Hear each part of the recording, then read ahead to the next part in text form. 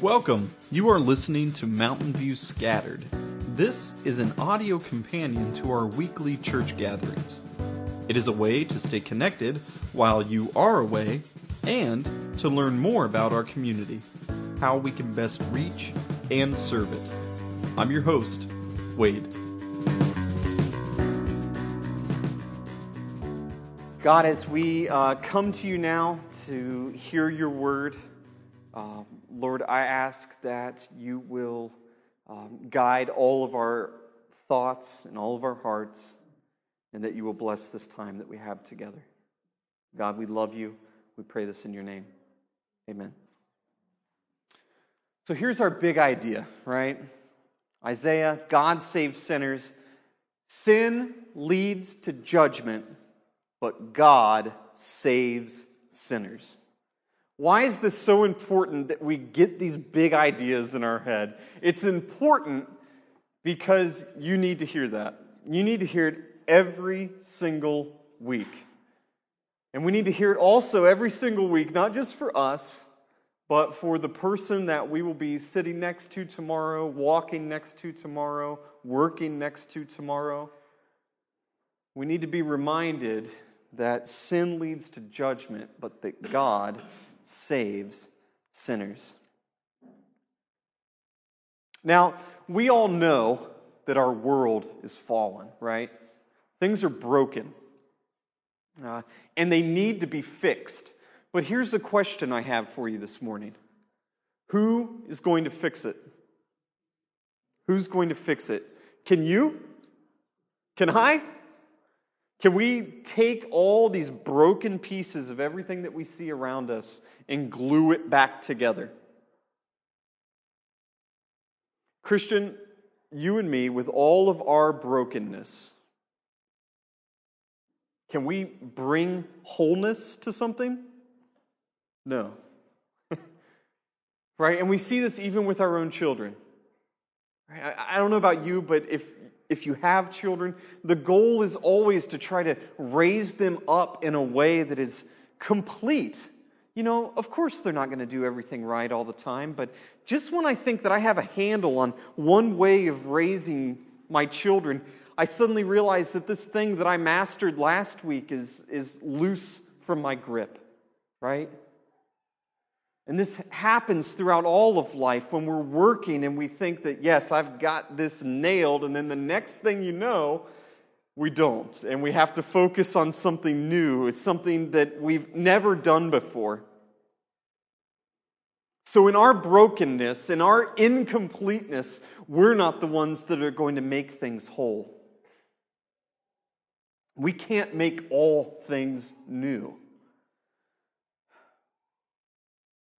In fact, even in a task that we have been given in glorifying God, that is showing off His goodness and His greatness to the world, that is showing His justice and His righteousness, can we do that fully and completely? No, we can't. Will your work and your personal holiness represent Him and honor Him in a beautiful way in today, tomorrow, that will change the world immeasurably? No. And as we look around this world, we see everyone trying to do that, though. We see everyone trying to make change and trying to will themselves to change themselves. And some of that change is good. And some of it is bad, and usually it's a mix of the two. Always it's a mix of the two. Some of that change only shows continually that we are turned in on ourselves, as one long-dead theologian says. Whatever change takes place in this world, there is a mix of good and bad, of beautiful and of broken. We see it here in Hermanus, and I'm seeing it back in my country right now. People march, people struggle, people give speeches, and then they're never heard.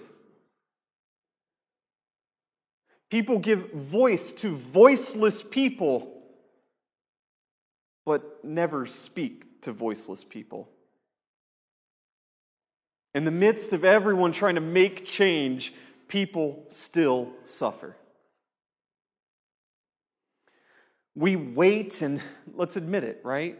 Every new year, what happens? And now I'm not picking on South Africans, okay? I know that I'm a foreigner, so forgive me. But what happens? In January and February, everyone's so excited about a new year and everything's going to change.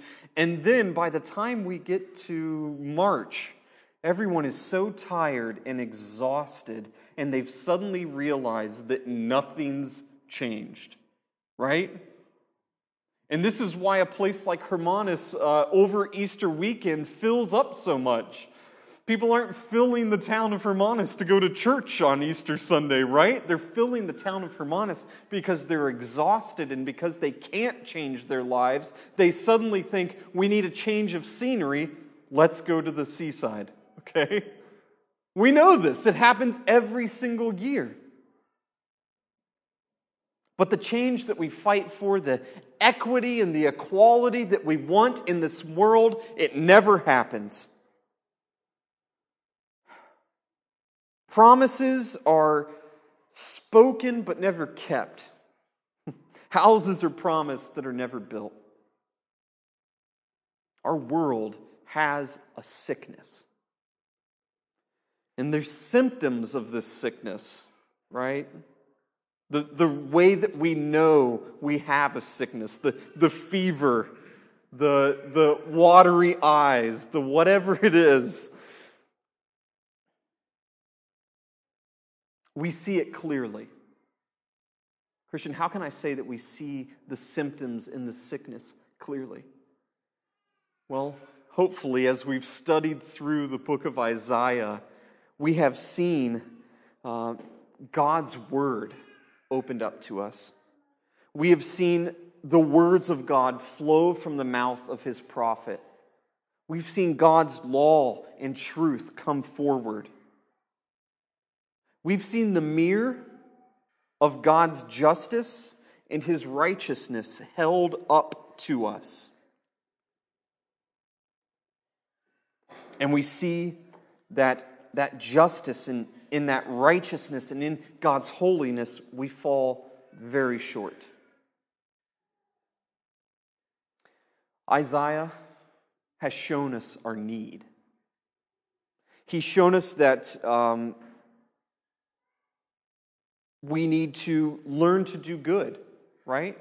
We need to seek justice. We need to correct oppression, as we saw in chapters 1 through 5. But these are things that we should do. These are things that we do sometimes, but we don't do them perfectly. Things that we ought to do, but we don't always do well. This is the nature. This is what our Christian life looks like, right? We're encouraged by God's word to do things, and we know what we should do, and yet we don't do them, as Paul says, right? Instead, we do the things that we don't want to do. Christian, it's okay that your life looks like that in a sense. Why? Because it's normal. We were lost in our sin, and we have found ourselves now in Christ. And yet, we're still not completely complete. We're not wholly whole.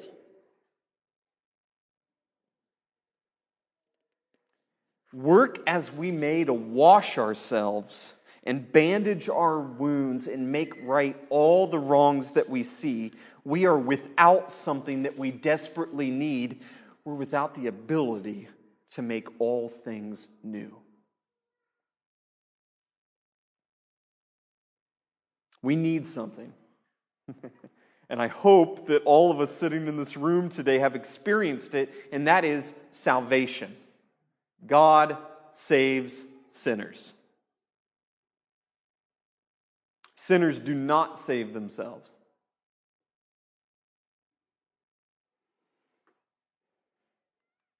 Looking back at our last couple of weeks, looking back at last week, one theme that we see throughout the entire of the Bible is this theme, that God is constantly working to make something true, to make a people for himself in a place that he provides for them, he gives to us, living under his authority, his rule, which always sounds very oppressive, right? Because we only have bad leaders.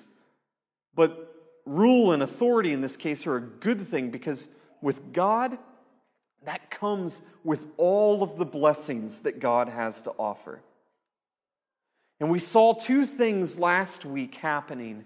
We saw, one, a new exodus. Isaiah, throughout the entire of his book, if we want to say it like that, throughout the entire of the book of Isaiah, we see a picture of an exodus. And we all know what this is, right? This is God leading his first people, Israel, out of slavery, out of sinful leadership, and into a land that he has prepared for them under a good rule of a good king, God himself. We see promises here in Isaiah, though, that God's first people also are going to be kicked out of that good place that God has provided for them, but with the promise that one day there will be a new exodus leading out of a place of slavery and bad leadership and bad authority and bad lands into a good land. And this exodus is going to be led by not just a new Moses, we could go there, but we're going to stick with Isaiah's language, and we're going to say a new David, a good king after God's own heart. In fact, this king is going to be God himself, which leaves us with one more thing to look at this week. We see God creating a people for himself out of every tribe, nation, and tongue. We see a good ruler, a new David, Jesus. What's left? Well, we've already raised the problem. We need to be made new. We need a new creation.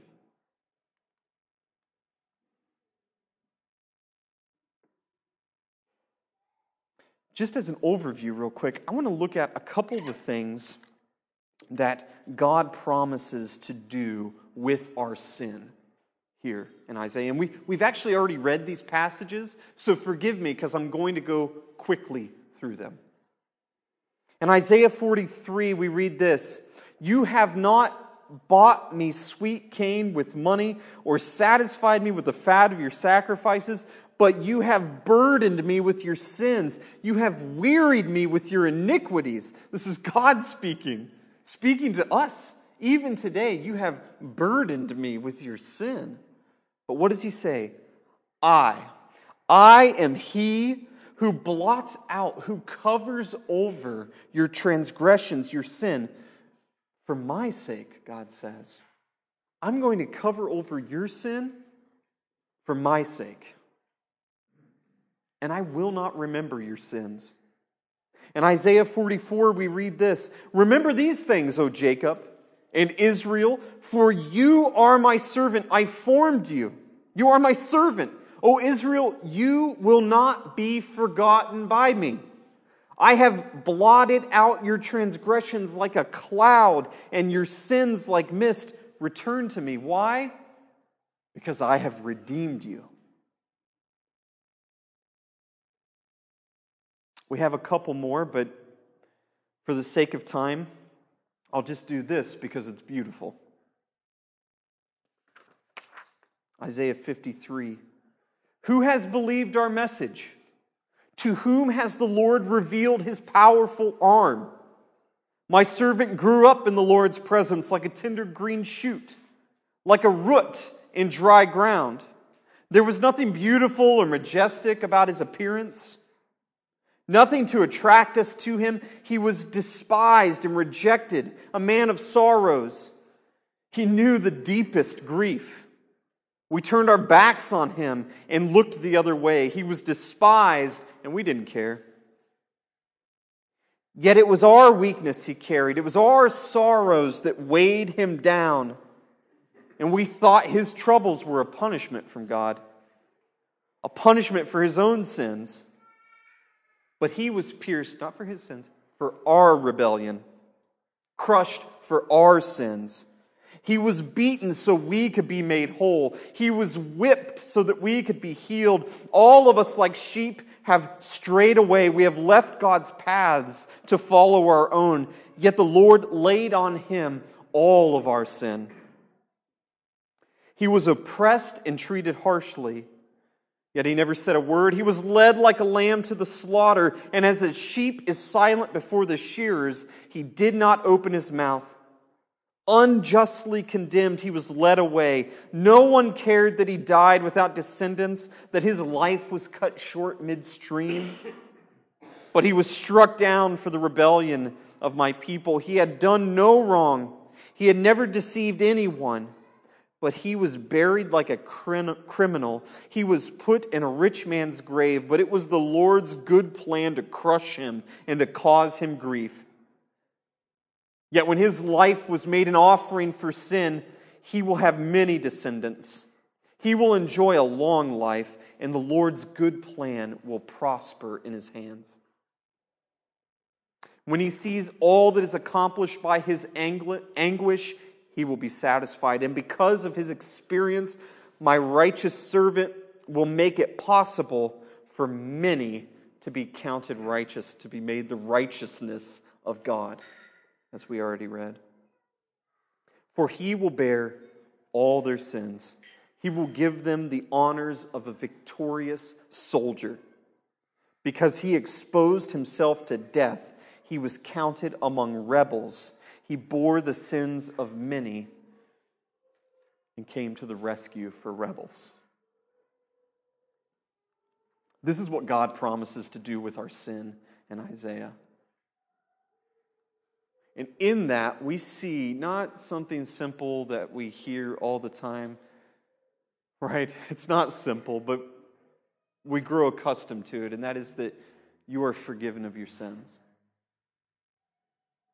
Why should we study Isaiah 53? Why should we study Isaiah? Why should we look at the fact that God saves sinners? Because we could say, look, I'm already saved, it's fine. Because if we don't read Isaiah 53 and get hit upside the head with the beauty of everything that Christ has done for us, there's a weakness in our hearts this morning. There's a weakness in our hearts that we need help with. There's a brokenness that needs to be made whole.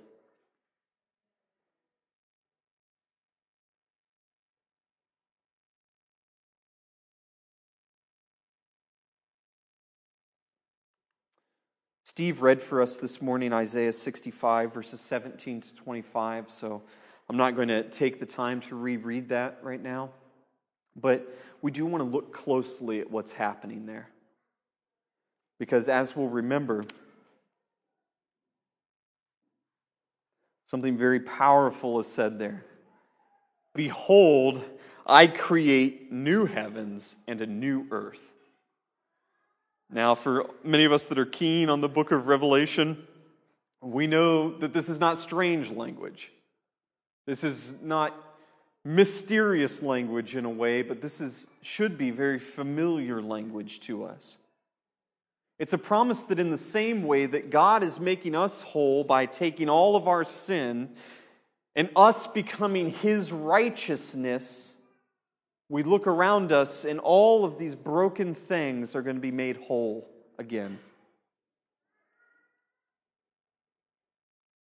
We see in verse 17 a new act of creation. We see that just as we became broken in the sin of Adam and Eve and in our own sin, so the world became broken. And the good place that God had created for us to live was no longer beautiful, but was broken.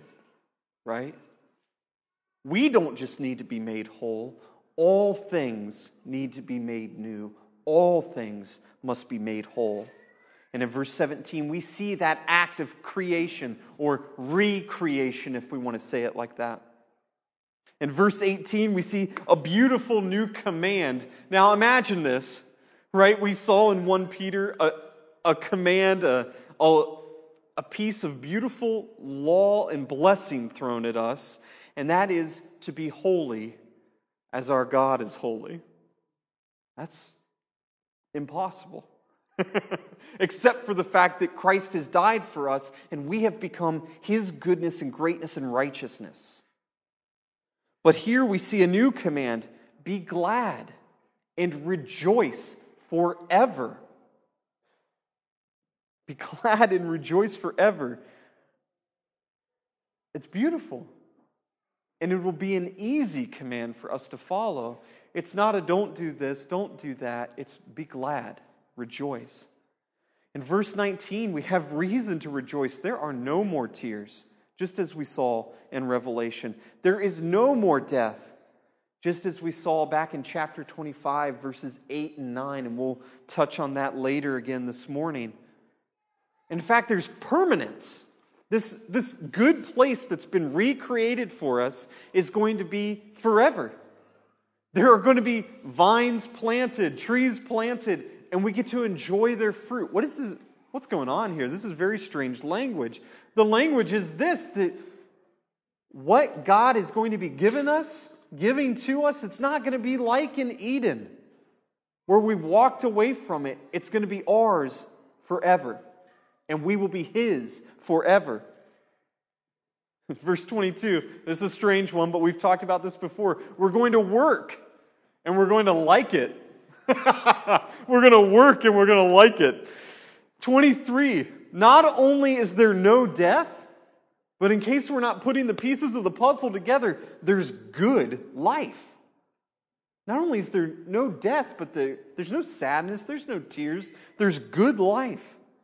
In verse 24, we see that we can know with certainty that God is listening to us. Now, okay, Christian, when you pray, God's listening to you. He is listening to you. But if you're like everyone else, if you're like the psalmist who says, "How long, O God, will you ignore me?" Now, there is absolute certainty that we know God hears us. Why? Because He is with us.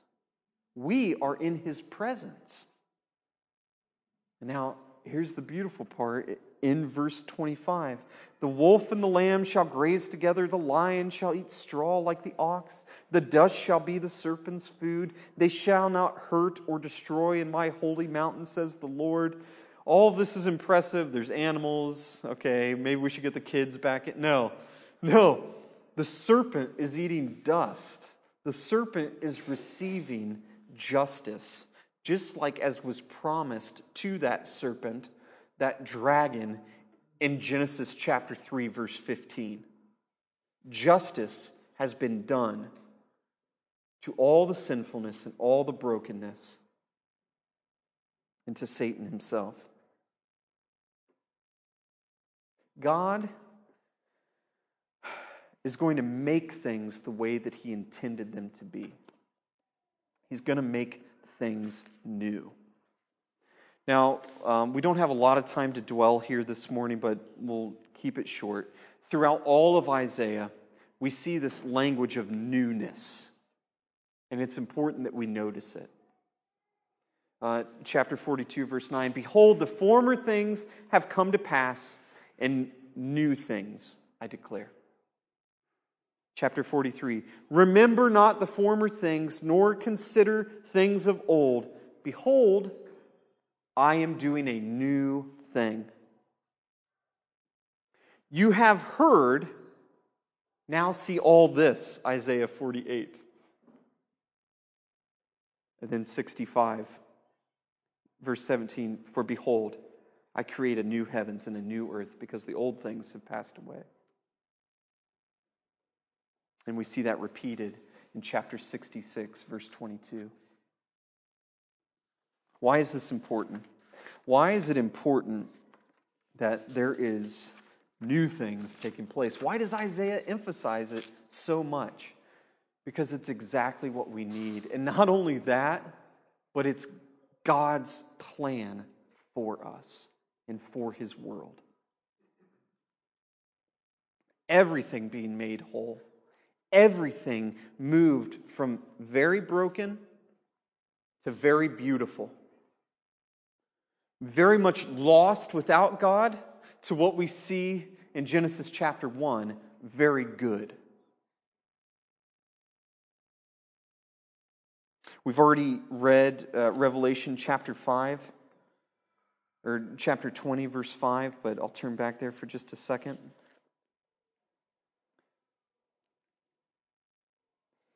And he who was seated on the throne said, "Behold, I am making all things new."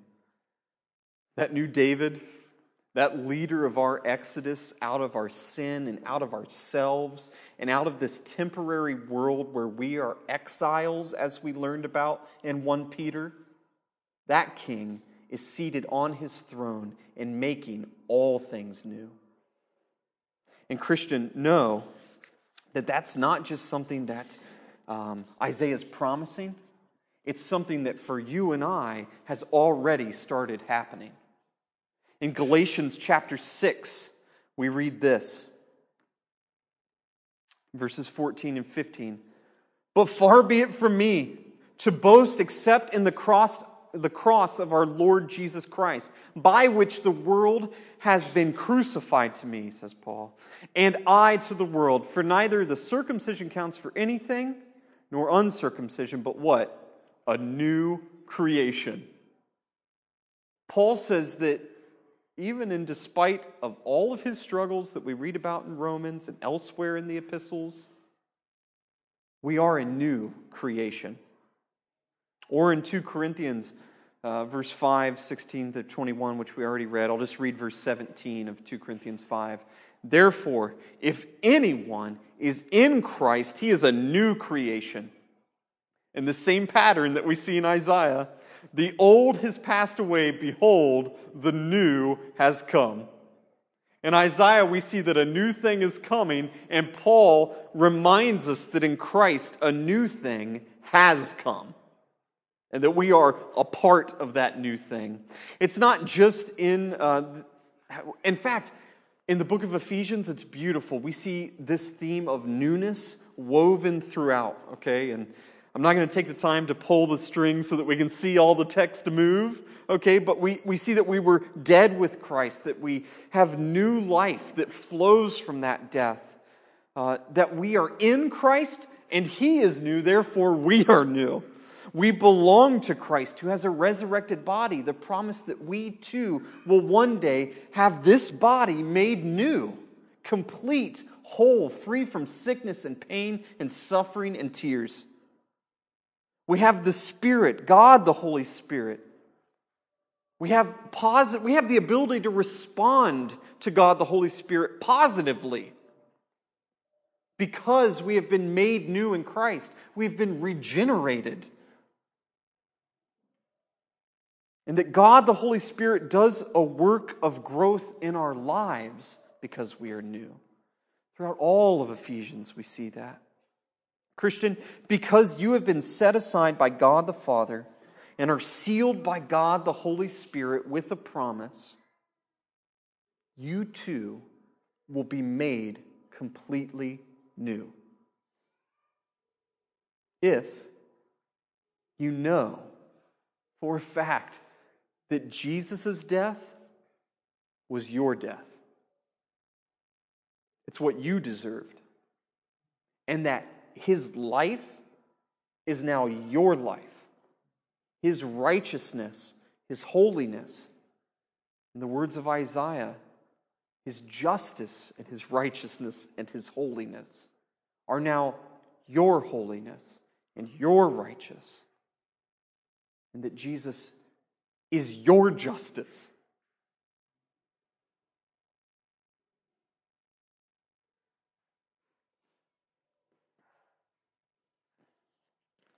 I could keep dwelling on this pretty much forever.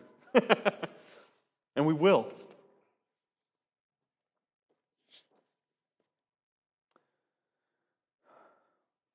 I love very simply, John Calvin, an old dead guy, said it like this.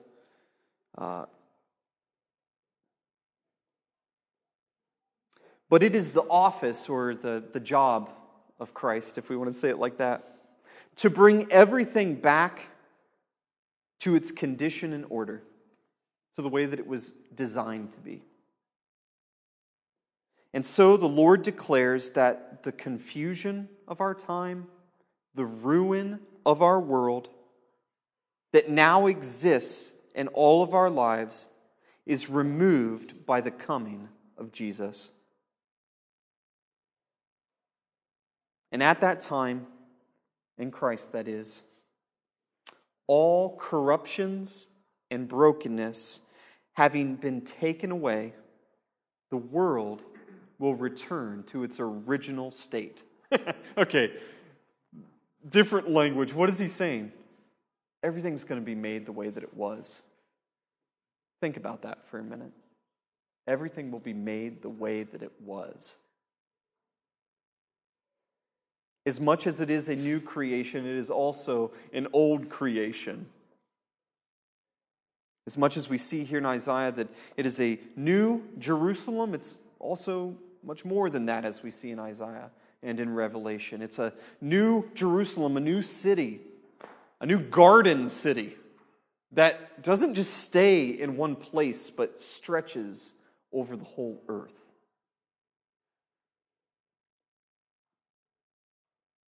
Now, this is all really good news. This is all really good news. And it's interesting then that Isaiah doesn't leave us with good news. He actually doesn't leave us with good news. In chapter 66, verse 24, starting verse 22, we see that once again the promise is given to us. There will be a new heavens and a new earth. But in verse 24, we see this. And it's vision language, okay? It's symbolic language in a way, so we need to not get too hung up on each individual word, but we're going to see this. And they shall go out, talking about God's people, in this new heavens and this new earth, when all things are made new. And they shall go out and look on the dead bodies of the men who have rebelled against me, says God. For their worm shall not die, their fire shall not be quenched, and they shall be an abhorrence to all flesh. Okay, those are hard words. Why would Isaiah leave us with hard words? He leaves us with hard words because we know that sin leads to judgment. But all the good news that he's just given us in chapter 40 on, God saves sinners. Let me pray for us. God, triune God, we know that you are making all things new. Thank you for rescuing us from these bodies of death. Thank you for the promise that you will once again make the world right and just and holy and brand new the way that it was intended to be, the way that it once was.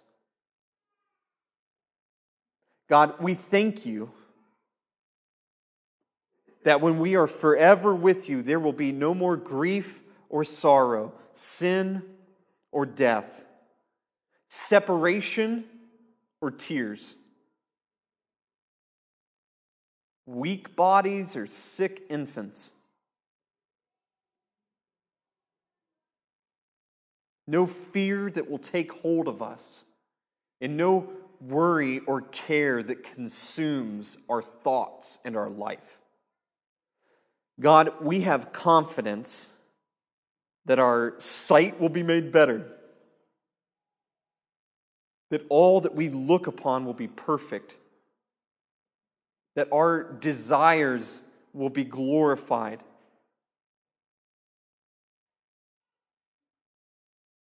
that our food will be provided for by you and will be perfect, that music will be glorious, that our souls will be made whole, and the joy that we experience in part now will be made full and complete. And that forever we will know you. as your people. That we will be forever in the place that you have made for us. And forever we will be experiencing the beauty and the blessings of our King, Jesus. God, we love you. And we ask that as we go to the Lord's table now, and that we share in a meal provided by you, that it will be a foretaste of what is to come. God, we love you. Thank you for the good news that you offer to us through your prophet Isaiah. Thank you that even in these books that are difficult to understand, these are not just useless words written down a long time ago, but these are words that are useful to us today and encouraging to us today and uplifting for us today. Thank you for that, God.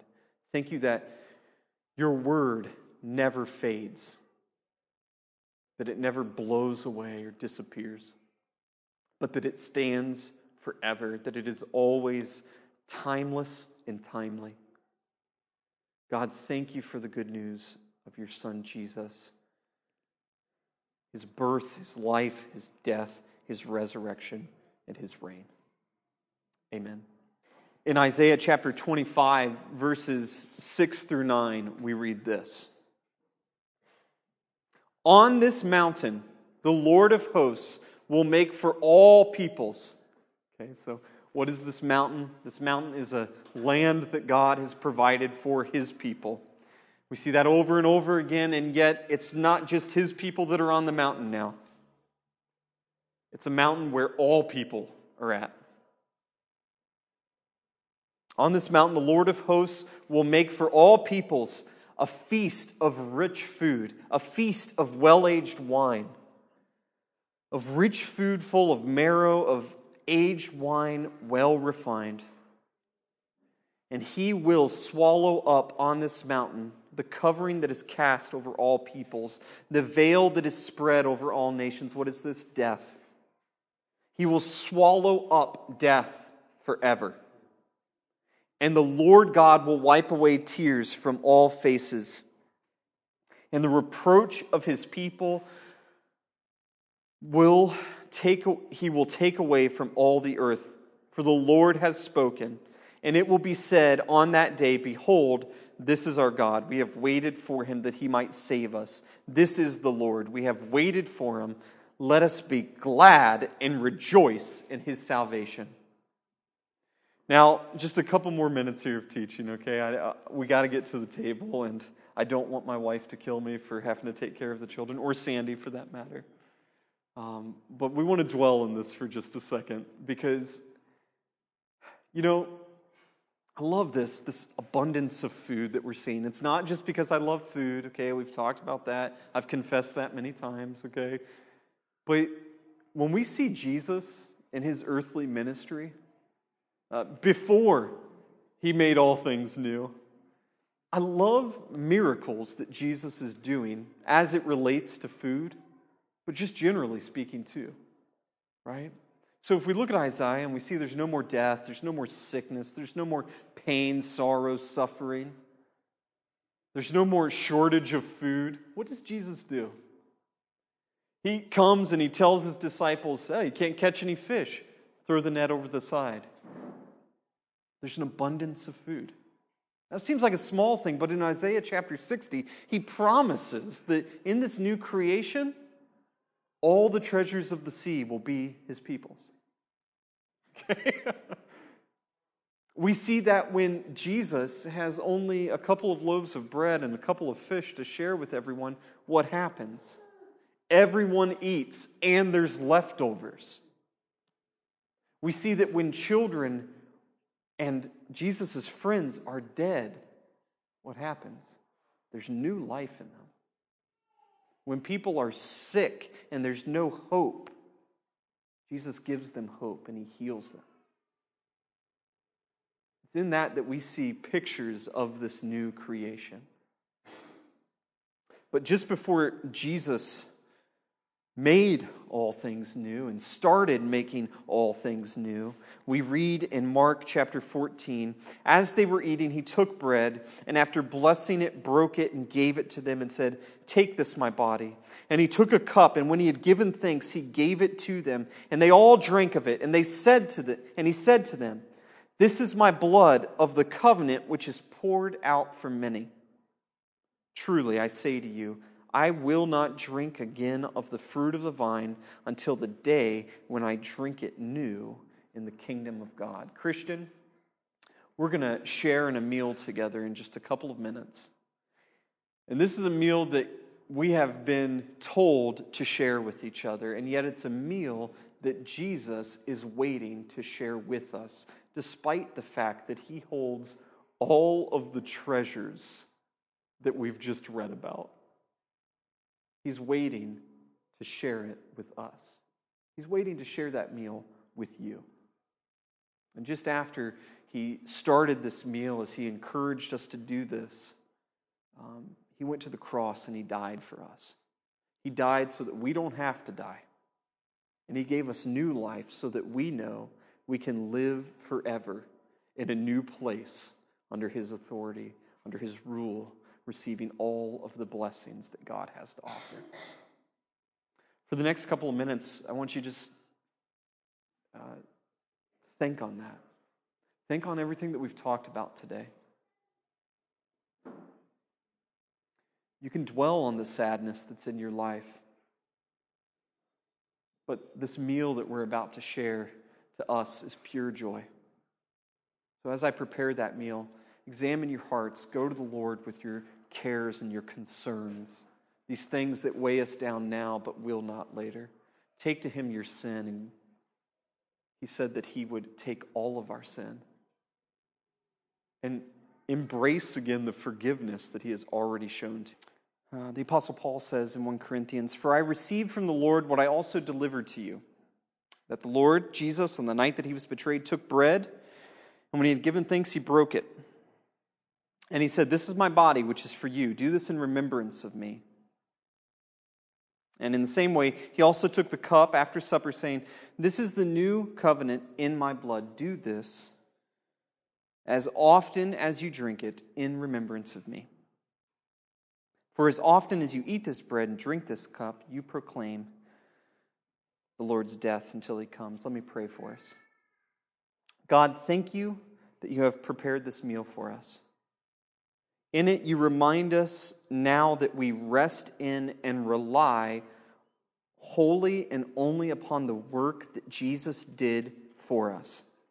Thank you for this picture of your boundless grace. Thank you that when we drink of this cup and eat this bread, we know Jesus has shed his blood to cover over our guilt and to give his body to purchase us and to satisfy your justice and your righteousness. God, thank you that this meal preaches. Thank you that in such a small thing we can remember your steadfast love, your infinite compassion, your agony, your cross, your redemption. Thank you that we are reminded here in this meal that we have assurance of our forgiveness. And may the Holy Spirit push us to take hold of that forgiveness that we have. Thank you that we are reminded here of the certainty, the sureness that we are brought to new life. As this little meal gives us some nourishment, may your Spirit strengthen our souls until that day when we hunger and thirst no more, and we sit with Jesus at his heavenly feast. Thank you, God. Thanks for listening, and remember that you were brought into the church by the saving work and person of Jesus. Also, that you are sent out to tell everyone about him. We look forward to you joining us for the next episode of Mountain View Scattered.